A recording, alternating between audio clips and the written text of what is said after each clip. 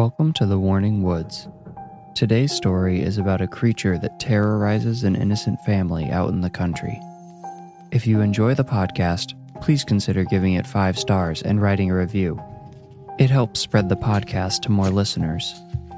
If you want more creepy content, follow me on Instagram and TikTok at The Warning Woods. I'm Miles Stridle, and this is The Field.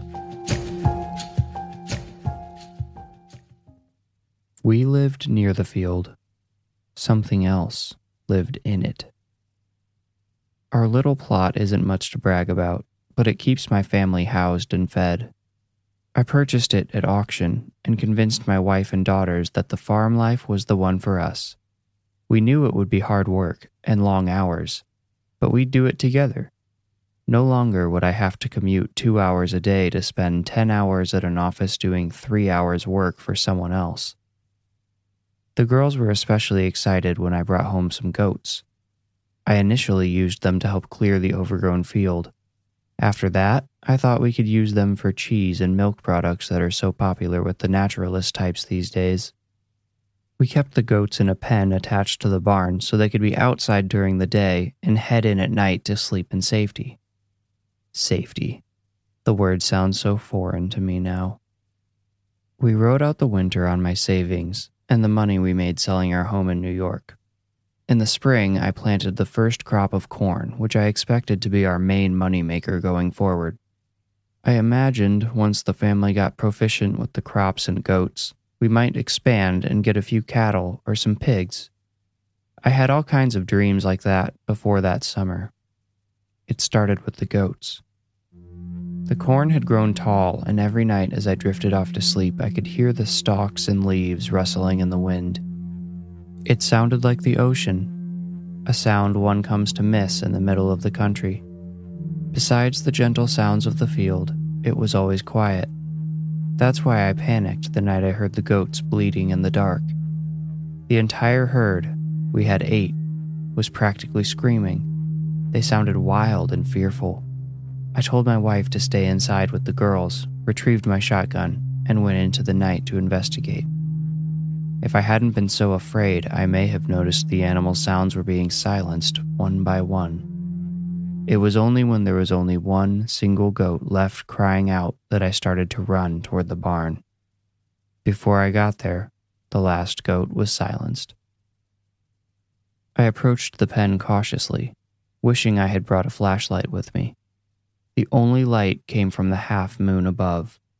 It was a dull light, but it was enough to illuminate the bloody mess that my goat herd had become. I stood at the fence and counted 8 animals, each brutally slaughtered. Some had their throats torn out. Others' bellies had been ripped open, their innards strewn across the dirt. As I tried not to vomit, I noticed the door that normally allowed the animals' entry to the barn had been shut.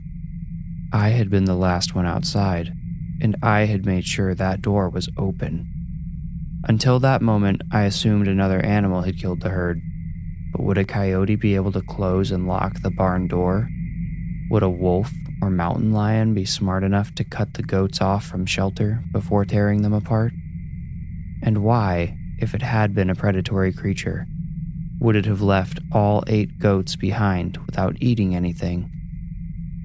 I caught movement in my peripheral vision and spun around. It ran into the field. Leaves rustled and stalks cracked as whatever it was pushed through them. My gun shook in my hands as I pointed it towards the field, hoping the thing wouldn't come back out for me. The corn was at least 7 feet tall. It would have easily hit any human or wild animal I know of. But as I stared down the barrel, I noticed something under the moonlight. 2 pointed horns stuck out above the stalks of corn. They remained still as the rest of the field waved in the wind. I tried to quiet my own breathing, but couldn't. I wanted to run, but I felt like the thing was watching me, waiting for me to turn my back so it could strike. I yelled at the beast, "I can see you. Get out of here." To my surprise, it did. I didn't sleep that night. At first light, my wife and I went out and built a fire to burn the goats and gore before our daughters woke. We weren't going to lie to them about what happened. but we agreed they didn't need to see the bloody mess either. My wife is a kind and reassuring woman, but I could tell she thought I had imagined the horned creature in my state of fear. I begged her to make sure she and the girls stayed inside when it got dark, and she told me they would. The girls, Nora and Rebecca, were 14 and 12 years old respectively. They would normally go to school in town during the day and help with the field work in the evening. Since it was summer, they were home all day. The day after the goats were killed, Nora came running up to me in the barn. She told me one of the goats had survived. She said Rebecca had heard it crying out in the field and had run out there to find it. I knew I had counted correctly. My wife saw them too. All 8 goats were dead and burned. I went for my shotgun before darting into the field myself, shouting for Rebecca. The sky was becoming orange as the sun kissed the horizon. I had to find her quickly before the night came and brought the horrible creature with it. "Daddy?" I finally heard Rebecca call back to me. I felt a wave of relief. I told her to stay where she was and started to follow the sound of her voice. The sun had almost disappeared, but I knew if we hurried, we would have enough light to get out of the field. I thought I had almost reached her when my relief was swept away by the sound of corn stalks snapping behind me. I stopped in my tracks to listen. I was sure Rebecca was just ahead, but someone or something else was now between us and the house. More snapping was accompanied by what sounded like giant footsteps this time. I was surrounded by the dense corn and couldn't see more than a couple feet in any direction. "Daddy, is that you?" Rebecca yelled. I could tell she was just a few feet away. I told her to stay there. I was almost to her, but I wondered what we would do once I found her. I could hear the beast slowly approaching. It was coming towards me from behind, pushing me deeper into the field. I tried to move quietly, but that was impossible. I knew every step I took signaled my location. I finally caught up to Rebecca. She was almost screaming with joy, but I put my hands firmly over her mouth and motioned for her to crouch down behind me. The final rays of sunlight disappeared, and we were left in the dark. For a moment, everything was silent. We must have crouched there for 10 minutes. I could barely see since the tall plants blocked out most of the moonlight. I put an arm around my trembling daughter and held her close. A warm breeze swept over us, bringing a horrid smell with it. The sulfuric stench made us both bring our arms up to cover our noses. The wind stopped suddenly, and a strange sucking sound came from behind me. Panic gripped me once again as I realized what we had felt was not the breeze. It was breath. I turned to find the beast standing right behind us. The moonlight caught its wide-eyed stare and glanced off its bared teeth. Rebecca screamed. I instinctively fired off a shot. It missed, but the flash of light and sound momentarily stunned the creature. I had just enough time to get Rebecca to her feet and start running. We couldn't get to the house. The beast was in the way, but I just wanted to get out of the field. I was terrified that the thing had been able to creep up on us so easily. It didn't stay stunned for long. As we pushed through the thick forest of corn, I heard monstrous footsteps chasing us. The creature bellowed with rage as it got closer by the second. I felt hopeless. I began to wonder if I should stop running and distract the beast so Rebecca could escape. That was when I noticed a new sound. A motor. A new wave of hope energized me as I realized we must be close to the edge of the field. I heard a horn honking erratically. I recognized the horn from my '86 Dodge Ram and knew my wife had come to rescue us. "It's Mom," shouted Rebecca. Before she could reply, an enormous, clawed hand wrapped around her and pulled her back. I spun the shotgun around but couldn't get a clear shot. Shouting at the creature to release her, I charged at it. It was about to turn away, and I knew if I let it go out of sight, I would never catch up.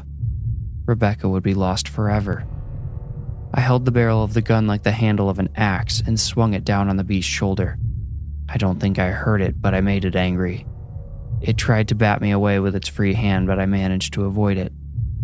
I was now almost toe-to-toe with the horrible thing as it held on to Rebecca with one hand. I screamed at it to let her go one more time as I jammed the barrel of the gun into its side and pulled the trigger. The shot would have decimated any man. but it only caused the beast to stumble. As it did, I dropped the gun and reached for Rebecca. I pulled her from the monster's grasp and continued towards the edge of the field, toward the honking truck and my wife. Before I even realized where we were, we burst out of the field into the heavenly glow of headlights. I carried Rebecca to the passenger side and yelled for my wife to drive as fast as she could as we got in. We were not followed. I never saw the creature again, but our troubles didn't end there. A disease no one recognized wiped out the entire crop that summer. As if that weren't enough, I awoke one night to find the barn consumed by flames. The final straw was when I came downstairs one morning to find the front door, which I always locked at night, wide open. The lock had been broken.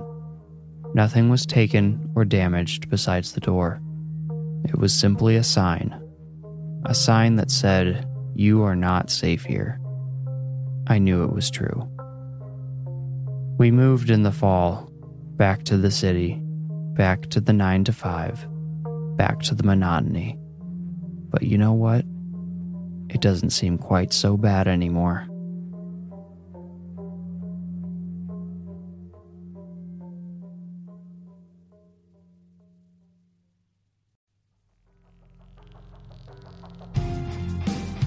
You can support The Warning Woods by clicking the Anchor support link in the description or by becoming a patron at patreon.com/thewarningwoods. Of course, the best way to help is by writing a review and following this podcast in Apple Podcasts or subscribing on your favorite podcast app. Thank you for listening.